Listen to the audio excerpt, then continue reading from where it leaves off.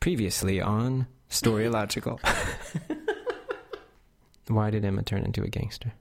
Because the chicken crossed the road. This is Storylogical, a podcast about amazing stories that we kind of like. What are we drinking tonight? Tonight's cocktail is the sweet and dry Manhattan. Both at the same time? Well, no. Oh, okay. My cocktail is a regular Manhattan, but with a little twist because I like to go for a bourbon rather than a rye whiskey. All right, and what did you prepare for me this evening? You have a dry Manhattan with a bourbon also, but with a dry martini. And no cherry for you, because you're strange and you don't like them. What is I don't like the sweet ones, no. No, you could put a dry cherry in my Manhattan. I don't think such a thing exists. I think they're called raisins. The story I picked for this week is Hat Trick by Etka Karat, which is in his collection, The Girl on the Fridge. So Hat Trick is about a magician in Israel, presumably in Israel because Etka Karat is Israeli, and he talks about being paid in shekels. So it's about a magician who reaches into his magical hat and pulls out his rabbit, but on the day in question, the rabbit is somewhat lighter than he anticipates. And I'm going to read you the little paragraph which concerns that, because I think it's very beautiful. I pulled Kazam by the ears, and something about him felt a little strange, lighter.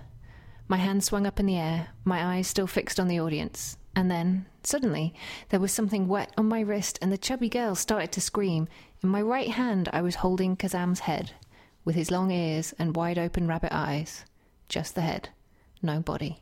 Readers, that is on page 2 of this short story. 2 or 4. It is short, it is the opposite of sweet. I don't know what the opposite of sweet is if it's not bitter. Sour.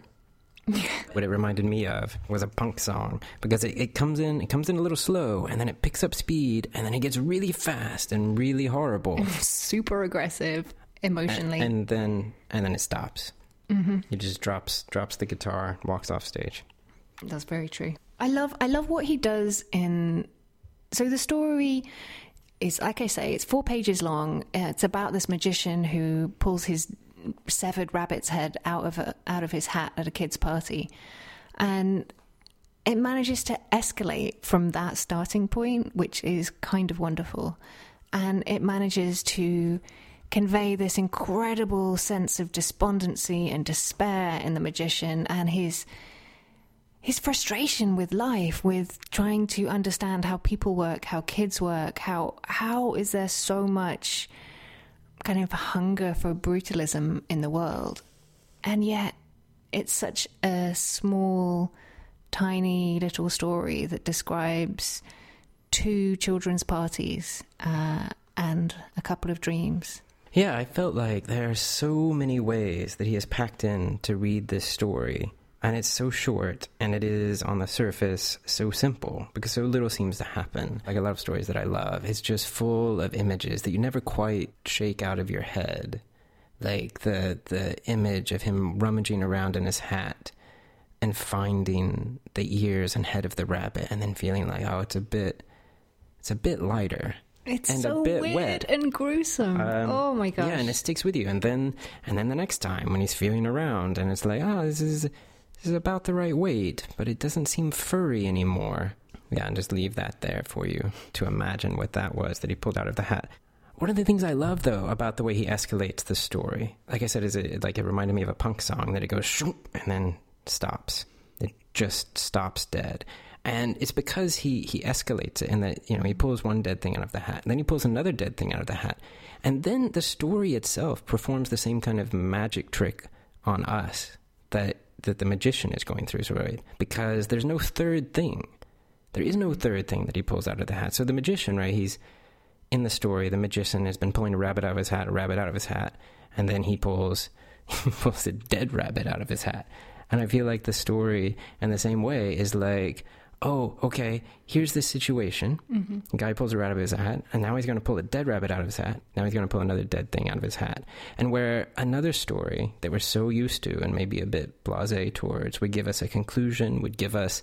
Yeah, they would fill that in. They would fill it in. They would give you something that was satisfying in a normal way, or something where you felt like the character grew.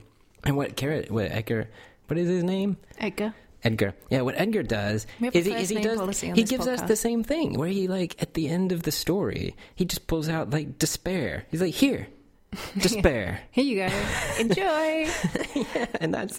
and I think despair is so completely right. There is something horribly despairing about children's entertainment people. Like, that whole kind of fake smile, fake persona. I am imagining sequins. I had a very rough evening in a holiday camp by the seaside one year where it was off season. There was a guy trying to do entertainment in a cavernous room for 3 children, one of whom was throwing a tantrum. And it was just me and the guy I was dating at the time watching from the sidelines. And it was pitiful and sad, and I was almost in tears by the end of it. And this story makes use of that kind of despair where people aren't paying attention to you, where you're really trying to get somewhere and not being able to arrive at that level of understanding, that level of connection with the people around you. There was another way where I read the story too. The blaseness or despair that you're describing, that children's entertainers have. For me, it just sort of drifted out. It's just the way life is, like the blasé look that the kids had to this guy pulling a rabbit out of a hat, a trick we've seen 1,000 times before, is the same look that people have when they pull an Uber out of their pocket now. For me, the story, along with, giving us that despair that you associate with children's entertainers, it gives us real magic. Because to me, true magic, like true love, there has to be an element of surprise in it. And there has to be an element of terror in it as well, the sense that it could all go horribly wrong. Like the first time someone saw a magician saw a person in half, that would have been terrifying if he didn't know how they did it, And so I feel like the story gives us that. They're like, all these kids are blasé. There's this guy that's performing this magic trick that he's performed 1,000 times before. And then when he's confronted with real magic, something unexpected and impossible, the story gives us one response, which is to just give in to despair and give up. We don't know. The third time he pulled something out, it could have been something amazing, wonderful. It could have been like Pandora's box, where he just takes out horrible thing, horrible thing, horrible thing, and then eventually he pulls out hope. Instead, he just sits awake thinking about the 2 things that happened to him that were bad, trying to figure them out. And we know there's no hope for him. There's no ability to change if he's given up completely on dreaming even, because he won't even go to sleep because he's afraid of what lies in the dark of his mind. I really think that Edgar nailed that fear. The terrifying thing in this story is that the magician not only is full of despair now at his own career, but full of despair at his inability to understand or control a kind of a bloodlust in the children and, by extrapolation, the whole of society, because the kids love the shit out of the severed rabbit's head. They want more, they cheer. He becomes the most popular magician in the whole of whatever town he lives in. And that is the thing that makes it most horrifying. You mentioned the word terror before. Terror and wonder, and that is the combination that makes this story really sing for me. Terror and wonder and weirdness. It really jumps on all those buttons. Yeah, I mean, there's nothing that is truly wonderful, like in the original sense of the word, that does not also contain within it an element of terror. I wish that the horror genre was called terror, because I would read stories that were about evoking that sense, as opposed to what I feel like a lot of the horror genre is about jump scares. Yeah, what you're looking for, what you want is the Gothic, like the Gothic, the original form of the horror story, if you look at it that way, was about evoking what it called the sublime, which is a kind of terror and wonder mingled together. You're talking about like the terror when you go into the Rockies in Colorado and just see these endless giant crags of rock that seem both bigger than anything you can imagine and more beautiful. and more terrifying. What's the machine called? In Hitchhiker's Guide to the Galaxy that shows you how insignificant you are in comparison to the size of the universe? I do not remember what that machine is called, except that the chapter or something is like called the total perspective. So maybe it's total perspective vortex. Yes, that's it. Yeah, there you go. You like the idea that the feeling you had that he was terrified at his inability to control the bloodlust in others. I think that is true, and I think also I read it that he was also terrified at his inability to control his own magic, for the magic to be what he had always expected it to be. Because there's one bit in the story where he says, "I can't do that trick anymore. I used to love it. But just thinking about it now makes my hands shake. I keep imagining what terrible things I might wind up pulling out of there, the things waiting inside." And that stuck with me. Every time I read it, I hit those words, the things waiting inside, and I think about how terrified he was to shut his eyes and to sleep, and how he thinks, what a crazy person I was to have treated going to sleep so blithely. To surrender myself to dreams and the terrors of the darkness inside my own mind. That I was like, yeah, that is a little scary. Now, yeah. That fits so well with what Edgar Kerrett said when we saw him read. That one of the things he said was, the only way he knew of how to write a story that is smarter than you are is just to trust in your characters and follow them wherever you go, and essentially surrender yourself to the process of writing and to what happens. And you can kind of just see that writing for him is probably this wonderful, terrifying process. And that comes through, and it kind of sings off the page. Is this the right moment now to tell the story of how I was too shy to go and get the book signed by him? Oh, readers, yes. It was so... I love Edgar Kerrett's stories so hard. We went to see him read. He was touring for 7 Good Years, which is kind of a memoir about him and his family, which I actually haven't read yet. And it was a tiny venue in the London Review Bookshop, and I guess there are 30 people, 50 people in the audience. And I bought the book, but then I was too shy to queue up and go and get it signed, because his stories have meant so much to me over the last 5 years that it was almost more than I could bear. So I had to send Chris up instead. Oh, is it? Do I pick up the story now? Yeah, so I went up to Edgar Kerrett and I said, hello, and I said, can you sign this book? And he said, who would you like to sign it to? And I said, can you sign it to Emma, my wife, who really, really loves you and who gave me your book after the end of Clarion, when we had to go back to our original lives. I went back to Nashville and she went back to England, and she sent me your book, and it sort of became this emblem of connection between us, and so it's special to me too. And he said, oh, it's too bad she couldn't be here. And I was like, oh, she's here. She's sitting over there. She was just too afraid to come up. And he was like, oh, you should go get her. And I was like, I don't want to make her come up. And he's like, okay, well, you just tell her that it's totally cool if you want to come up. But what is your name? Because I want to sign it to both of you. And so he asked my name, and he signed it to Chris and Emma, and he drew us, a little Chris and a little Emma, in a boat on a sea, and he wished us happy adventures. And it was very, very sweet. What a very sweet man. So my story this week is a story called The Philosophers by Adam Elric Sachs from the February 1st issue of The New Yorker. It is just many things that I love. It is delightful, it is intelligent, it is hilarious, it is silly, it has a really surprising number of hats.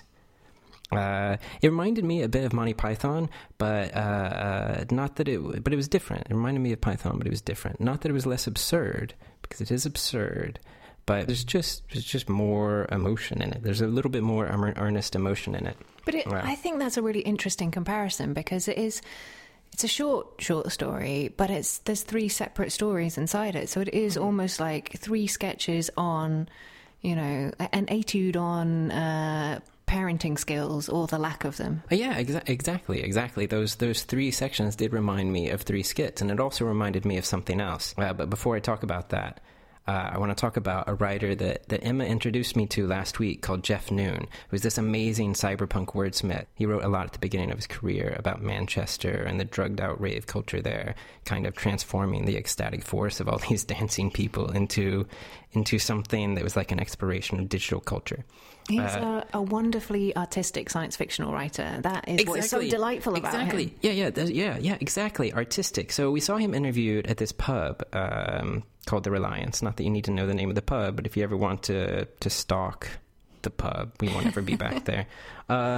So he said that he studied visual arts in school before he ever did writing, and particularly painting. And he's always carried this drive, Jeff Noon, into writing, where he would look at different aspects of different forms of art, different forms of art, different aspects of different forms of art. Say, sampling aspect of dubstep. Surprisingly difficult to say. Try saying that a lot. Sampling aspect of dubstep. Anyway.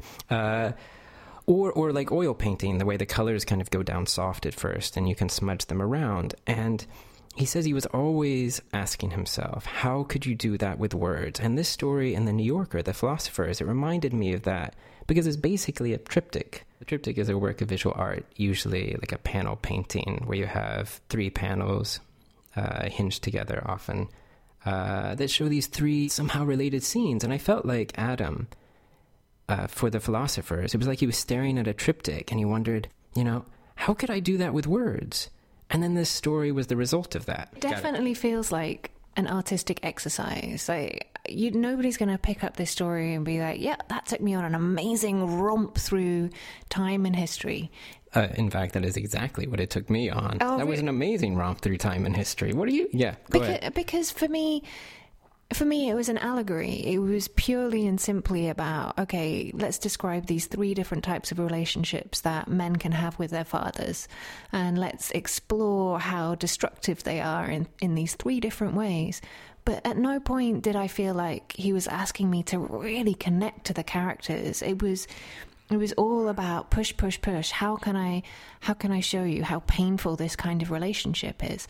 And that's interesting, but it's not something that is a romp through time and history. Wow. So you were only responded to the pain in these stories. Was there fun? Yeah, there was a lot of... okay. So that is too big of a thing to just jump right into. Was there fun? So let's back up for a minute. So in the story, there's these 3 parts. In the first part, called Our System, we see this lineage of fathers and sons trying to pass down the philosophy of the ages, first developed by some great-great-great-great-great-great-grandfather. And the thing is, this family has a disease where, alas, before long, they lose control of their muscles, and so it's difficult to speak, and they develop this system of eye twitches, tongue tapping, lip sucking, and so forth. And there's this image at the end of all these men in a sick room passing their knowledge down the generations through these kind of twitters and twitches. And in the second part, 2 hats, we see a man, this son, who's trying to write a biography of his philosopher father. And in doing this, he finds it difficult to exist as both son and biographer, so he takes to wearing 2 different hats. A Red Sox cap when he wants to remember that he is the son of his father, a fedora when he wants to remember that he's the biographer of his father. Why a fedora? I don't know. I guess just a sense of professionalism? I don't know. Everyone knows a fedora is a professional hat. Yeah, hitman, I think, is what I associate it with. Like Whereas a Red Sox, I don't know, are they a good baseball team? It is baseball, right? They're a good baseball team for this story, since historically they are a hopeless team that people love to root for. And when you were saying that this story... More hopelessness. When you were saying that this story was full of pain and hopelessness, I was like, oh, that is right there. That it feels like it was just a completely different perspective on life. Because when I read these stories of these people, it is a story of relationships between a father and son. But to me... It's also just the story of any present person, somebody that is alive trying to connect to their past. It is all about the present trying to have a conversation with the past, whether it's men or fathers. And to me, it's no more destructive or painful than anything else in life. When I read this story of these people trying to figure out a way to connect and converse with their past, to me, I'm so touched and so... connected with that desire, and I feel like this sense of ridiculous hope and like the ridiculous efforts that people go through in trying to connect to something. I didn't so much find that desire to connect in this story. I more saw the writer trying to tell us how difficult it is to connect, or how difficult it is to create. So yeah, exactly. In the first story, where you've got a letter at a time passed down from father to son to son to son, literally one letter at a time, I just thought, okay, so you're telling us that the creative journey is tough. I get it. Just the creative journey. But I mean, they're sending their creation through time and space, grandfather to grandson, and on and on.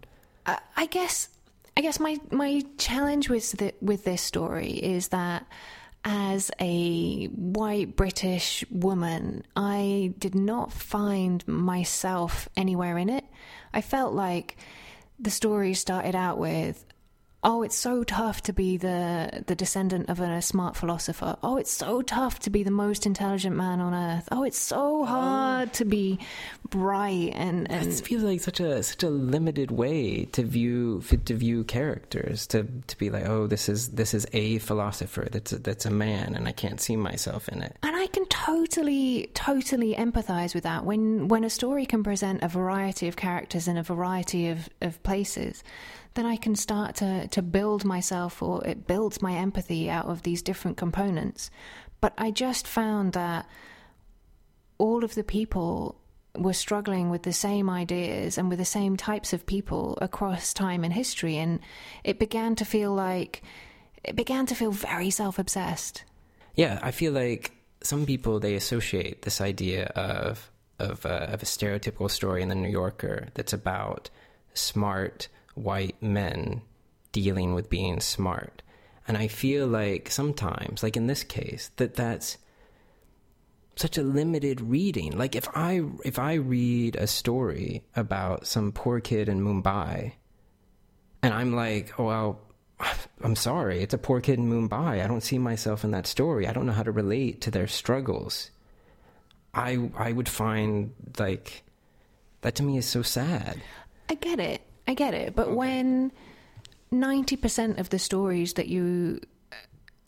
I come across, unless you seek out alternative versions of the truth, when the truth that's presented to you is this smart white male viewpoint on the world, it becomes harder and harder to empathize with it, and harder to say, oh, that's fine, I can kind of subsume my own viewpoint and take on this mantle. But what is it that you're having to subsume about the struggle with trying to connect to your past and your generations? For like, the story builds up to the last part. There's called the Madman's Time Machine, where this homeless man is discovered by the police in a cardboard box, on whose side the man has just written the words "time machine." And he tells the story about how until recently he was the most intelligent person in history, smarter even than Einstein, if only by a little bit, and Newton, if only by a little bit, and how he was very bored, and so he built a time machine and traveled through time, discussing gravity with Galileo and buoyancy with Archimedes, bringing Fermat into the near future to discuss bagels, until he eventually got bored with that too and decided to go back in time to kill his grandfather, just to explore that paradox. And for me, like, So we have a triptych. So we got these three different but very related images about our attempts to converse with the past, the kind of hopefulness of it, because we keep trying. We continue to beat against the current of time, trying to connect to the past. So like that yearning just spoke to me, not in terms of it being fathers and sons, but just in terms of it being humans caught in the inevitable flow of time. And what I loved is how the three scenes combined into this larger whole, where ultimately there is an arc into the story, and that in the beginning it's this ridiculousness of physical twitching to get somehow information passed across time, and then in the middle there's an attempt by a son to just write about their father. And then they feel subsumed in the attempts to write about their father. And so they start following this absurd but logical path of wearing all these different hats to try to categorize all their different possible relationships with their father. And then in the third story, it's like you have this burst of the most hopeful and hopeless situation, because in giving us that imaginative journey of being able to talk to Galileo about gravity, suddenly it's like everything is so easy, and we're conversing with the past, and we're bringing the past into the future, and it's so bright and so beautiful. But then you have the image of this guy being someone homeless, living in a cardboard box. That it is also the most crushing. And it reminded me of how, like, with my mom and dad, who both died several years ago, of how sometimes, even though they are very dead, I imagine talking with them about things that are happening to me now, and I imagine talking to them about things that happened in the past, walking back through my memories, remembering conversations, sometimes imagining them going differently. And in those moments, I feel really connected with them.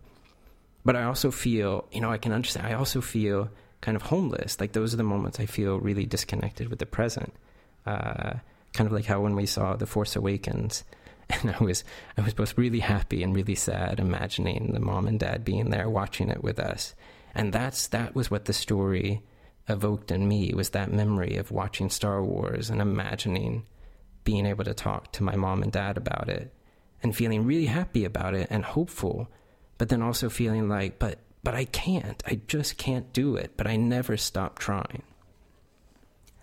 I think that saying that you are able to look beyond the specific relationships that are defined in this story to say, oh, but it applies to all humans, it's just people wanting to connect with their past. I think that is the definition of privilege, because what you're saying is, yeah, that echoes with my experience, and therefore it is applicable to everybody, or it could be. Well, the emotions are applicable to my experience, just like when I read Salman Rushdie writing about India, or I read Octavia Butler writing about, being a black woman in the present, being sent back into the past to be a slave. Like, I think for me, my desire to connect to the past, and other people who are not white, who have grown up in cultures that aren't from the US and the UK, their relationships with ancestors are very different. Their relationships with their families are very different.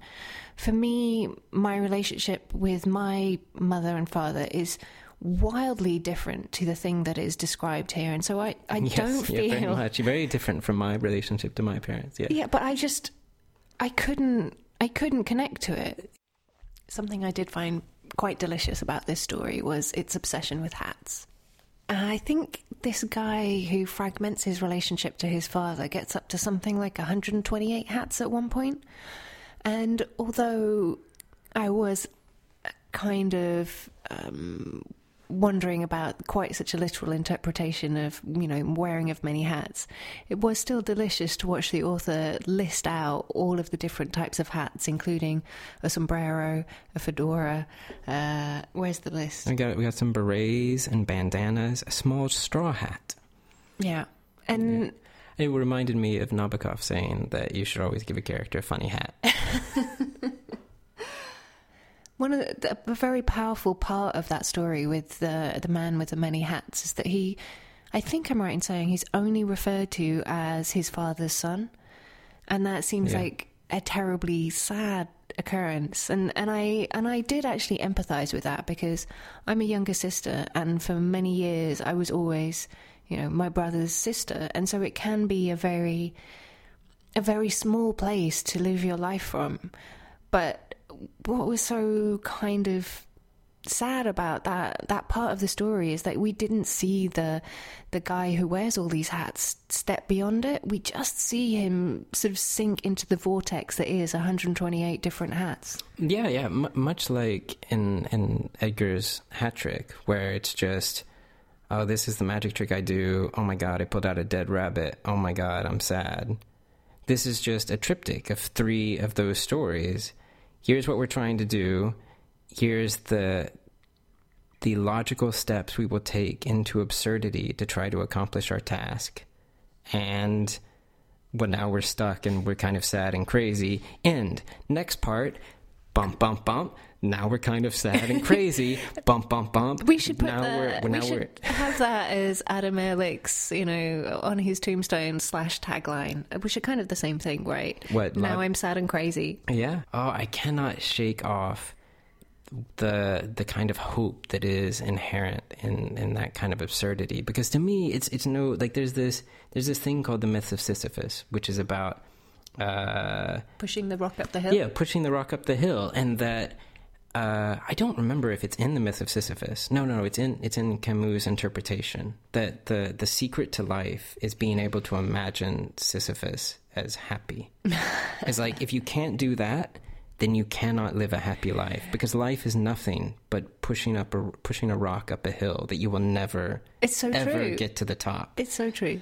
You've Yeah. got to. That's what the secret to writing, I think, is to think about it as writing itself is enjoyable. The process is enjoyable. If you ever think that it's purely to see the result, to see the story that comes out, to get some kind of publication or fandom, I think that is the one-way ticket to a noose. And the definition of despair. Yes. The inability to let go. To zen out. Bum, bum, bum. The last part in the triptych, the part where the person living on the street turns out to be the smartest person in history, who then goes back in history to kill his own grandfather to make sure he can't be the smartest person in history. Well, there's nothing more boring than being the smartest guy in the room. Right. I mean, that guy just has it all solved. But there is entertainment in that, but it also did come across a little bit like a Shaggy Dog story, because at the end of it, I think it ends with an exclamation mark, which I'm not a fan of. Yeah, I think there's no doubt that is to an extent what it is, and that part of your ability to enjoy the story is whether or not you appreciate that the form of the story matches the content. That in all of these attempts to try to connect with the past, or for a son or for a kid to connect to their parent, or to somehow... Well, to put it this way, I remember this saying that I have no idea who said it, that the past is a foreign country and a lot gets lost in translation. And any attempt to speak the language of the past is a Shaggy Dog story. It's a long and pointless story that... How did you describe the ending? With only yourself as the punchline. Yeah, with only yourself as the punchline. And yeah, and that is what these three triptychs kind of add up to. And it is... To me, it is like the myth of Sisyphus. It is like, I look at these triptychs and I go, oh, humans. And I just shake my head and sigh and kind of smile at the ridiculous lengths we go to do impossible things. Let's talk for a moment about why hats are so damn symbolic. Okay. All right, let's talk about some hats. So, up until, I guess, the 1920s, 1930s, it was really common for people to wear hats every day in the UK, right? Bowler hats, fedora hats, flat caps, Peaky Blinder hats. Yeah. So Okay. did they... And I guess they carried with them a kind of... class identifier, right? You wore the hat that was associated with the profession or the way you spent your days. Yes, and just as people take their Levi jeans now and beat them up artificially, I mean, buy them already beat up, that is what happened with cowboy hats in the U.S., because cowboy hats were seen as this great marker of a kind of masculinity. But the way we imagine cowboy hats now, with the little dent at the top and the curved rims... No, they just... Cowboys bought hats with undented brim, undented hat. They just got battered in the process over time, and people saw them and were like, that's cool. And a company was like, we should totally make hats that look like that and sell them to people. And sell them on Broad Street in Nashville, so they can go to the honky-tonk. Mm-hmm. Oh, readers, if you've never been to Nashville, make sure you go, but don't go to Broad Street. Broadway. Don't go to Broadway. It's the least appealing part. Yeah, don't go to Broadway. You go slightly off Broadway. You could go to the Exit Inn. You could go across the river, as all the cool people do, and go to East Nashville and go to the 5 Spot. Or you could ultimately just skip skip all the music and go to Patterson House and have a Real Foot Manhattan. Seriously, The best. just ask for a Real Foot Manhattan. They will know what you mean. It's not on the menu. Doesn't matter. They'll make it. It's a regular For Manhattan. It's a regular Manhattan, washed with Lefroy? Yeah, so they wash the glass with Lefroy, and then they make it with... Oh, it's a specific kind of... whatever kind of rye whiskey they use. I don't know what it is. I mean, whatever whiskey they use is really good. Yes, and the washing with Lefroy is really special. And they you have could the also, best ice spheres I've ever seen. Yeah. You know what else you should drink if you go to the Patterson House in Nashville? What should you drink? You should drink the Ulysses. What's in it? 3 kinds of tequila. And it's so good. What was the drink they gave you the day James Gandolfini died and we went? Well, that is a good question for both of the stories we've read, because the name of the drink is Defeated by Greater Things. Oh, so true. That was, yeah. Talk about trying to have a conversation with the past. I was like, hey, bartender, I just seen that James Gandolfini died. Can you make me a drink in honor of that? And he was like, yeah, I can do that. That's the kind of place it is. It's amazing. Yeah, that is Storylogical this week. As always, we probably did not talk about all the stories that you have loved this week or in your life. So hit us up on Twitter. We are at Storylogical, which is... Story, as in the word story. O, as in the sound you make when your ceiling falls down. No H. Followed by logical. Oh, that's true. It's just the letter O. Yeah, followed by logical. Like Spock. Or you can find us at storylogical.com. See you next week. Happy reading.